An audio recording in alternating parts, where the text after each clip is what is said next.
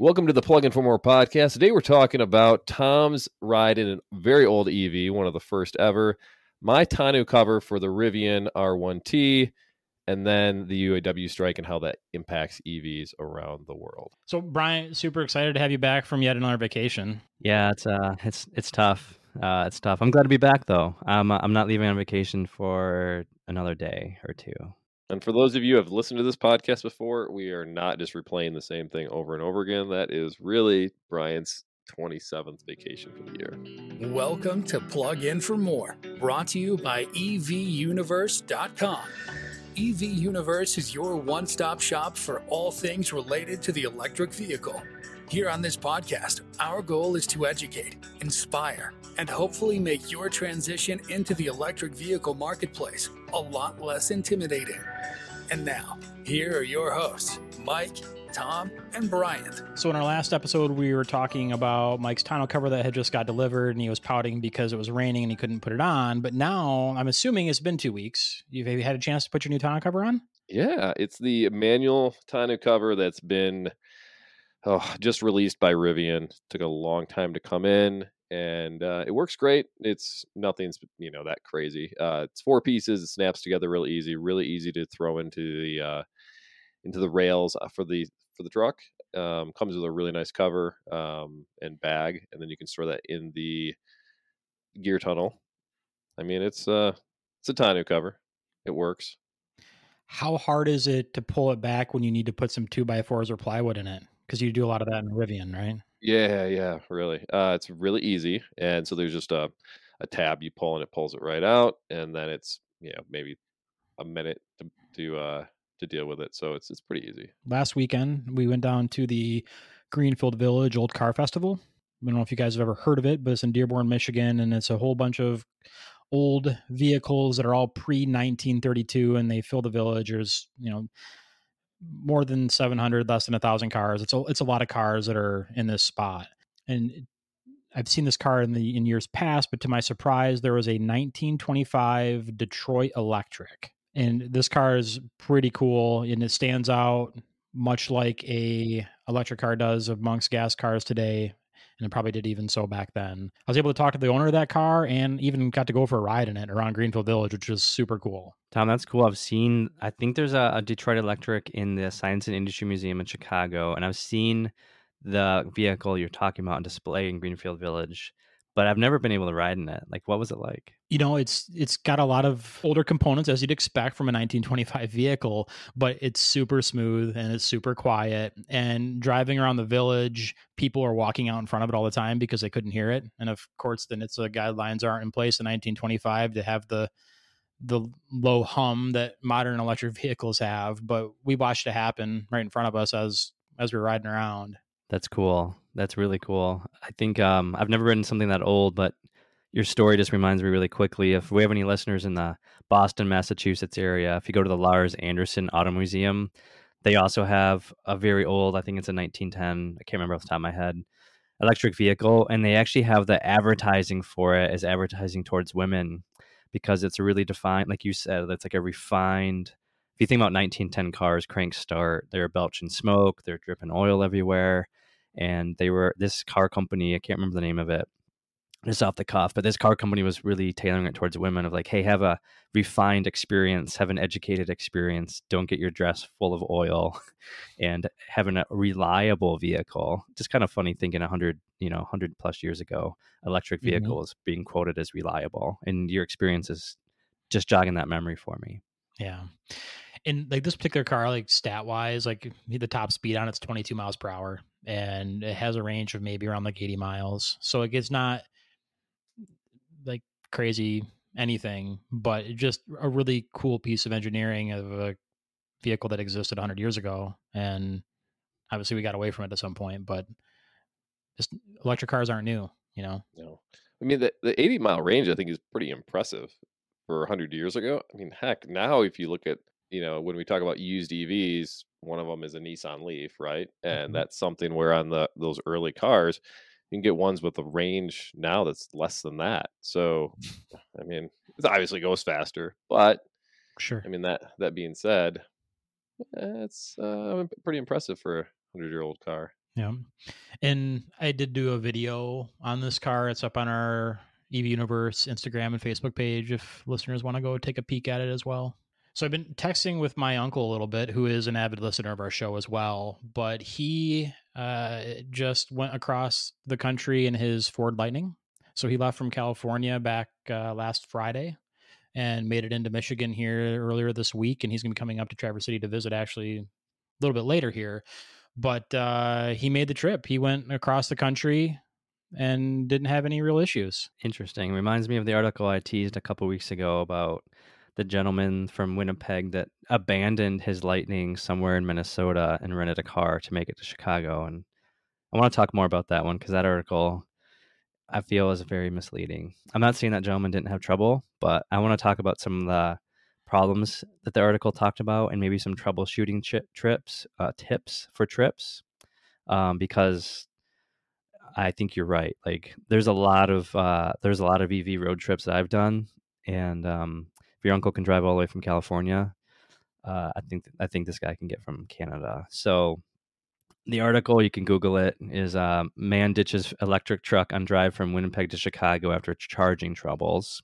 And so at first I was surprised because he has some pretty big quote unquote charging deserts to go through. So I thought he was gonna have trouble in North Dakota or in northern Canada. No, he had trouble in this little town, Albertsville. And I'm pulling this up on several of the apps that we've talked about in some other podcasts, but PlugShare is a really good peer-to-peer app. And I have this pulled up, Albertville, Minnesota. And he said he tried to charge there and got a faulty connection. And then he tried to go to another one in Elk River, Minnesota, and the charger there wouldn't work either. So with 15 miles left on his charge, he decided to just ditch his Lightning and walk to a Ford dealership or towed to a Ford dealership. And then he rented a Toyota 4Runner to drive to Chicago. So I'm not saying this gentleman didn't have any trouble, but if you look up on PlugShare, and the ratings on PlugShare is something I do when I go to a road trip, there's some of the charges around here are rated pretty high. The one specifically he had trouble with is rated as a 7.4 out of 10. That's a pretty good rating, but there's a few other level 2 chargers around here. One about the best rating I've ever seen. It's got like a 9.4, 9.6 out of 10, meaning that thing is pretty darn good. And there's a third one that has a lower rating. But long story short, if I could get this gentleman on the podcast, my recommendation would have been to him is and when you're doing a road trip with an EV, if you're having trouble charging, don't wait until you're going to be at like, if at all possible, wait till you're like at 5 or 10%. Like he said he had 15 miles left. He's probably at like 5% left, and he drove past quite a few chargers to get there. So I'd say step number one would be, charge your vehicle maybe when it's more around 15 or 20%, especially if you're on unknown territory. That way, if you do have a charging fault, you still have some range to go to another spot. And then 2, plan on charging at places that have pretty high ratings on PlugShare.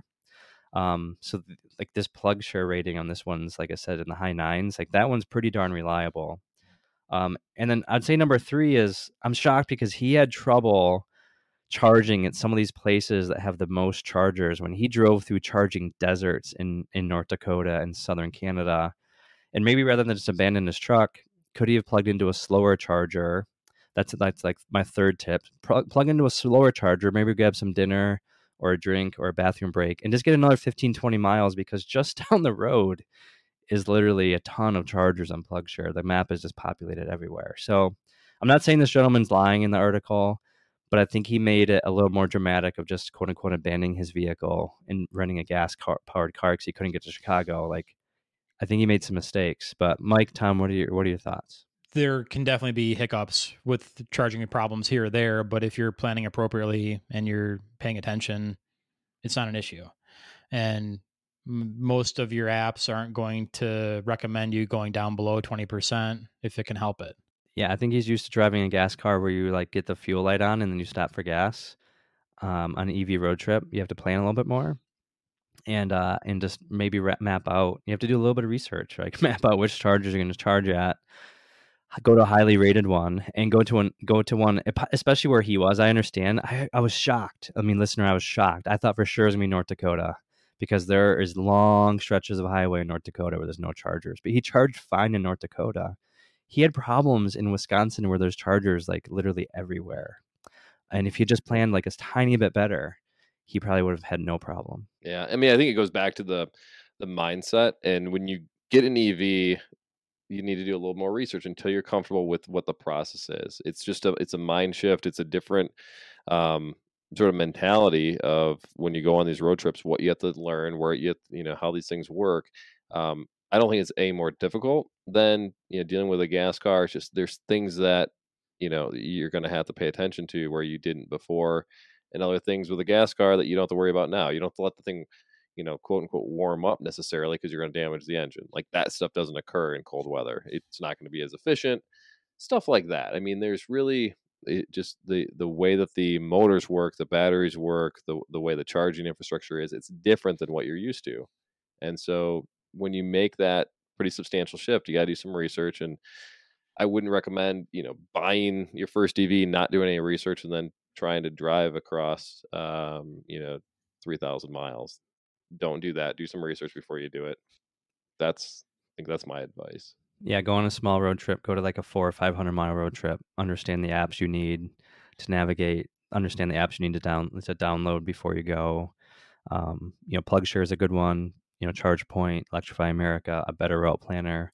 We've covered these in other podcasts, but for newer listeners, those are like the most critical apps that I use for any road trip, or those specifically. Yeah, and speaking of apps, I've had continued success with Apple Maps and it pairing through CarPlay with the Mach-E and giving me a really good breakdown of what I could expect my battery levels to be when I arrive at my next charging destination or the final destination. Been really impressed with that. Yeah, good point. And then for newer listeners as well, I've talked about this in the past, but go to our website, evuniverse.com, and get yourself a Tesla destination charger adapter, because I've had extreme luck at charging at hotels overnight on road trips. Usually the hotels I've ran into have Tesla destination chargers, and the connector for a normal, a non-Tesla, a different type of vehicle, is super easy. You just literally connect it to the charging adapter and you plug in and charge overnight. And on road trips, it's super critical to start off in the morning fully charged. You can really save a lot of time by taking advantage of your car being parked overnight. So go get that adapter. It's made my life so much easier. You can't charge the superchargers, but destination chargers, it's worked 10 out of 10 times I've used it. Awesome. Great point. One other thing too, since we're talking about the education piece. So we have a little announcement with EV Universe that we have I think it's 37, 38 page EV guidebook. So everything you need to know about owning an electric vehicle, the apps you need to download, the differences between gas and electric cars, efficiencies, driving, that kind of stuff. It's a really in-depth guidebook. It's free, and we're going to be pushing that out for anyone who wants to download it. It's going to be on our website, and we'll promote that. So we'll also put it on the website for Plug-in for More, so you can download it there as well. That will be ready very shortly. So if you don't see it when this episode drops, it'll be within the first week or so. So I think it's going to be something really nice. Take a look at it. And if you have any further questions, just hit us up here. We'll be happy to answer them on the podcast. Can we stay on the theme of road trips? I've got two other ones I want to talk about briefly before we get to our main theme. Absolutely. So an influencer which I love is this woman called Lexi Alford. She's on Instagram as Lexi Limitless. She was the youngest person ever to visit every country in the world. She has Guinness Book of World Records, and so as a guy who likes to take vacation and travel, she's pretty cool to me. So anyway, what I wanted to show or talk about was she just put up a story on her Instagram where she's driving across the world in an EV, and I think it's pretty cool because as she says, 100 years ago, a woman set off on a journey, the most epic and daring ever taken, to drive a gas-powered vehicle around the world. And she's going to do it 100 years later in an electric vehicle. So I'm really excited to follow her. She's doing it in a Ford. Ford, I think, is the new Ford Electric Explorer. And she just dropped like, hey, this is what I'm doing. I have to go across 5 continents, 100% electric.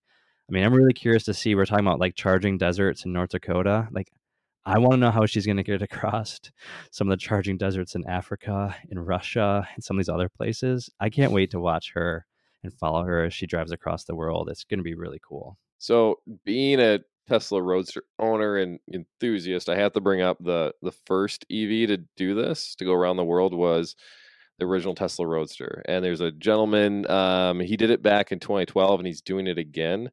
And I'm gonna butcher this name, but it's Raphael de Maestro. And I know he was just in Seattle not too long ago, at the Carl Medlock and Sons shop, getting some kind of tune-ups on his way. But he's doing it for a second time, and I don't know about you guys. I like road trips, but I don't know if I would want to go to every single country. That sounds a little much to me. I mean, the Roadster is not that super comfortable either. But cheers to all those people going from country to country in an EV. I think it's pretty dang cool. Yeah, she says 18,000 miles, and she has to start and stop in the same location. Ocean crossings do not count. So yeah, Mike, I'm curious to see if she's like the first woman to do this, or if she's the first person to drive further. Like, if she's saying she'll be the first person to get a Guinness Book of World Records to circumnavigate the world. So I don't know if that's different. We should dive into that and see how that's different from the Roadster.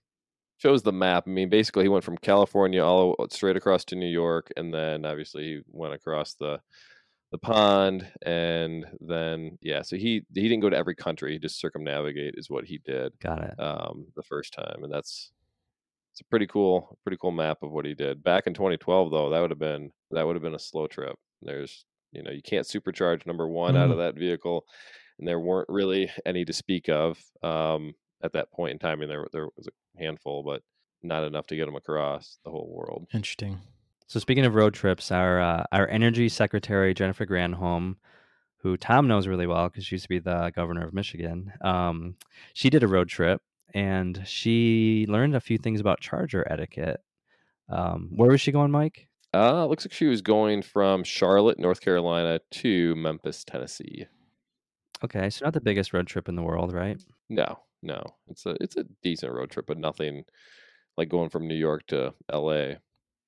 But she had a staffer that was ahead of her that pulled in to hold an EV charging space so that when she got there, she would have it.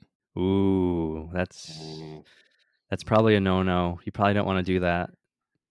Yeah, and it's, according to different news sources on this, the sheriff's office, this happened in Georgia, where there was a kind of an issue with this. It's not illegal for a non-EV there to claim a charging spot. I am of the opinion that it should be illegal any place, most any place, because I mean, if you need to get gas, you're not sitting there and just blocking that gas station. Same thing with an EV charger. But yeah, so they would block the charger and let her pull right in and get it, so there'd be absolutely no waiting, which yeah, That's not okay. Don't do that. Don't do that. I mean, this speaks to my heart. Tom's helped me on this one because this has happened to me a couple times, and it just makes me so angry. So I've thought about letting the air out of the tires of people that do this, but I've never done that. But I've thought about it. No. Don't Bryant. Put Bad stickers on people's windows. I might have done a big sticker on a window, maybe. In theory, maybe. I think Tom tells me I shouldn't do that either. I think everyone tells you not to do that. Your wife, me, Tom, your dog, most creatures on this planet. Yeah, bad Bryant. That's true. I did have some signs made up that are not sticky, and they're just this paper that says, "I don't block your gas pump. Don't block mine. This is my gas pump." And I put those on people's cars. It makes me feel better, okay? Also, if you've received one of those and you're listening to the podcast, his Brian's address is. I mean, Mike, I will say you talked about maybe hooking up. I know you haven't done this, but you talked about hooking up your Rivian and towing them out of the spot. I mean, I don't know if that's any better. No, I mean, it was a joke. I've never even had to deal with that situation before. I'm just saying that the Rivian could. That thing has 835 horsepower, 900 pound-feet of torque. That thing could yank most vehicles right out there without too much problem. But no, I have not. I won't, Brian. Maybe Bad let's Brian. copy this flyer idea and sell them on the website, just like in a booklet, like a 50-page booklet. Could it'd be easy enough. Yeah. I like that. Listener, Yeah. if you would buy that, send us a note. We will make it for sale on the website. Sticky version or non-sticky version, like them. Non-sticky version. Let us know what you want to say, and we'll take it under advisement too. If you've got certain thoughts, different, please, we've got children's ears as far as what we can read, so don't make it too nasty. Yeah. So anyway, we digress. Shame on you, Energy Secretary, for blocking chargers. Do not do that. But Tom thinks you're a nice person, so I'll give you the benefit of the doubt. I am a fan. You're listening to the Plug In for More podcast. If you're looking for information on electric vehicles components, or information on how to reduce your carbon footprint, look no further than evuniverse.com. evuniverse.com is your one-stop shop for all things related to electric vehicle. So I want to segue, if we can, into the main topic here, which would be the UAW strike that's currently happening against the big three automakers. We're not going to get into the whys. We're not going to get into what the demands are, what the rejections have been, or the politics around what's being asked for, because that's not our place. That's not our fight. What we want to talk about is, as you, the potential EV buyer, the consumer, what it's going to mean going forward for the next 6 months to a year if the strike continues. Now, as of this recording on Wednesday, September 20th, it's entirely possible things get resolved before it even airs. But we want to have this conversation because there will be ripple effects even from what exists to this point. So we are also well aware that this isn't going to be evergreen content. And if you listen to this podcast in 6 months, it may not mean anything, but it could be the precursor for something more. I would say that there's a couple sound bites I want to talk about that I heard from the UAW president. This is their perspective. This is a quote. And like I said, we're not getting into the politics of it, but this is the quote from the president. "We will not let the EV industry be built on the backs of workers making poverty wages while the CEOs of these big companies line their pockets with government subsidies." So that's their perspective. And then the automakers side, the big three, feel like they can't compete already with automakers like Tesla, who have a cost advantage over the Detroit big three because Tesla workers are non-unionized. So it's really interesting how EVs are taking center stage of this bigger, broader strike. Very interesting. And so you mentioned Tesla, Nissan, Toyota, Mercedes, BMW, Hyundai, Kia, and Honda. They're all non-unionized car companies for their production. Mm-hmm. And so you look at, there's a powerhouse in Kia and Tesla for producing EVs. And I know Jim Farley had made a comment in regards to EV production and the money that they have allocated for trying to move towards that sustainable future of being compromised if they meet the demands of the workers. So EVs are definitely central to the argument, but it could have far-reaching impacts if that occurs. Yeah. So let's unpack that a little bit. So for the folks that haven't paid too much attention to where the margins are with EVs for the big three versus Tesla. So this comes down to sort of the argument is with Tesla right now, their margins are really, really good. They have been traditionally over the last couple of years. They've been getting better and better. And that's allowed Tesla to actually make some of these price cuts that has angered a lot of used car dealers and a lot of buyers of these new Tesla vehicles, because Tesla will go in turn drop the price of a new car thousands and thousands of dollars. And so people kind of lose equity immediately on those vehicles. Now, what's happening with some of the big three is they don't have the economies of scale yet on their EV manufacturing. And so they're actually breaking even or losing money on a lot of their EV production right now because they haven't ramped up to the point that Tesla has. So I think the point that Jim Farley, from the CEO of Ford's, trying to make is that they have to invest in the production of the EVs, their whole production line, to make it profitable. And that investment is instead going to go to the UAW workers and not going to go into that transition. So it's going to put them even further behind Tesla and some of the other manufacturers out there. Right. And so as of right now, there's 13,000 UAW workers that are striking out of the 150,000 that are there. So nothing, it's not a complete shutdown. It's very partial, but obviously things could continue to get worse as they move forward. And I've heard about layoffs from the big three in different areas to try to combat the problems, but it's going to be messy for them. And obviously once we pull workers out of the factories, production is going to slow down or stop. We know how that's going to look, especially coming out of COVID, where we had a significant decrease in new vehicles. And we all know what happened there on prices and availability and wait times, myself included, waiting on the Mach-E. Yeah, I agree. I think if the strike lasts longer than 4 or 5 weeks, it's gonna be a body blow to the EV ambitions of Ford, GM, the Ram trucks coming out. Like all of these automakers have big plans in 2024 to push out new EVs, while Tesla and Kia and all the other brands that are not striking can just flood the market. And let's face it, if you gain familiarity with a Tesla or you gain familiarity with a Kia or a Hyundai, will it hurt you then going back to a GM or Ford product? Like, I don't know. So right now it's kind of like first one to the market, who gains the most comfort level might own the market for a while. So like, I think the automakers are in a tough spot here. If they don't go to the demands of the UAW, then they're going to be late to market. Well, a lot of these other companies will have multiple vehicles out in market, and if they do, if the UAW doesn't negotiate, then the UAW, I mean, the Ford.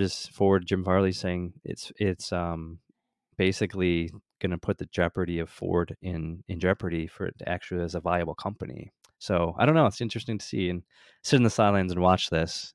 Which side kind of like blinks first? No matter what, Tesla and the other manufacturers come out ahead on this one. I mean, they're getting the benefit, because I think with the big three, no matter what happens, they're going to lose in some way, shape, or form. And we saw with the COVID scenario with all these manufacturers and how that delayed like Tom's car and many others in the industry. What we're also going to find out is, and I think we've all seen this, is not only is it the production of the new cars, but it's also the parts availability. So if you get in a car wreck, how long does it take to get that car fixed? If you have a piece that just breaks and it's under warranty, is that car going to be sitting at the lot for 6 weeks or 2 months to get fixed for something that's relatively simple, just because they don't have the parts? There's so many kind of spider web of issues that come with this. I mean, it does factor into some buying decisions, I think, for a lot of people. Yeah, I agree. I was just about to say, Tom's Mach-E was made in Mexico and delivered, but a lot of the parts that I think, I'm just speculating, I haven't researched this, but a lot of the parts I think are still made in the US, possibly for cars that are made other places, even if they're assembled in Mexico or whatnot. So to your point, just because the car is assembled in Japan or Mexico or wherever, a lot of the parts are still sourced from the US. And if the strike goes broader than right now, it sounds like it's a small version, but if it goes into parts supply, another thing, it's going to really hurt, not only parts availability for new cars, but for existing cars as well. So regardless how this stuff works out with the UAW strike and the big three, obviously we're keeping tabs on it, and we're hoping for a resolution that is satisfactory to everyone involved, because we don't want to see anybody having to deal with the heartaches of not having employment or taking forever to get their EVs or whatever is going to come with this, because nothing really good is going to come for a strike. But looking ahead to further episodes, we are looking into, what is it, Mike? A special guest who was one of the first Tesla employees and who I know fairly well. And he has some interesting stories to tell. So I'm really excited for that. He shall remain unnamed until further notice. Okay. And we are also going to be bringing an episode in regards to subscriptions that are being applied to a lot of new vehicles, whether it be like my Mach-E that has a Blue Cruise subscription that allegedly is going to end in December, or BMW and their heated seats, or whatever else. But that's a trend that's happening in all automobiles, but we're going to talk about how that applies to electric cars. I'm excited about that one. And Yeah, sometime late October, we're going to talk about I'm getting new tires for my vehicle. And so talk about the whole EV tire landscape, because we did a podcast on that a little over a year ago, but a lot of good information for our newer listeners. And you get to hear my experience as I get new tires for the winter on my car. Awesome. Thanks, guys. All right. See ya. See ya. Thank you for listening to Plug In for More. Make sure you subscribe so you don't miss any future episodes. In the meantime, check out the one-stop EV marketplace, evuniverse.com. Until next time.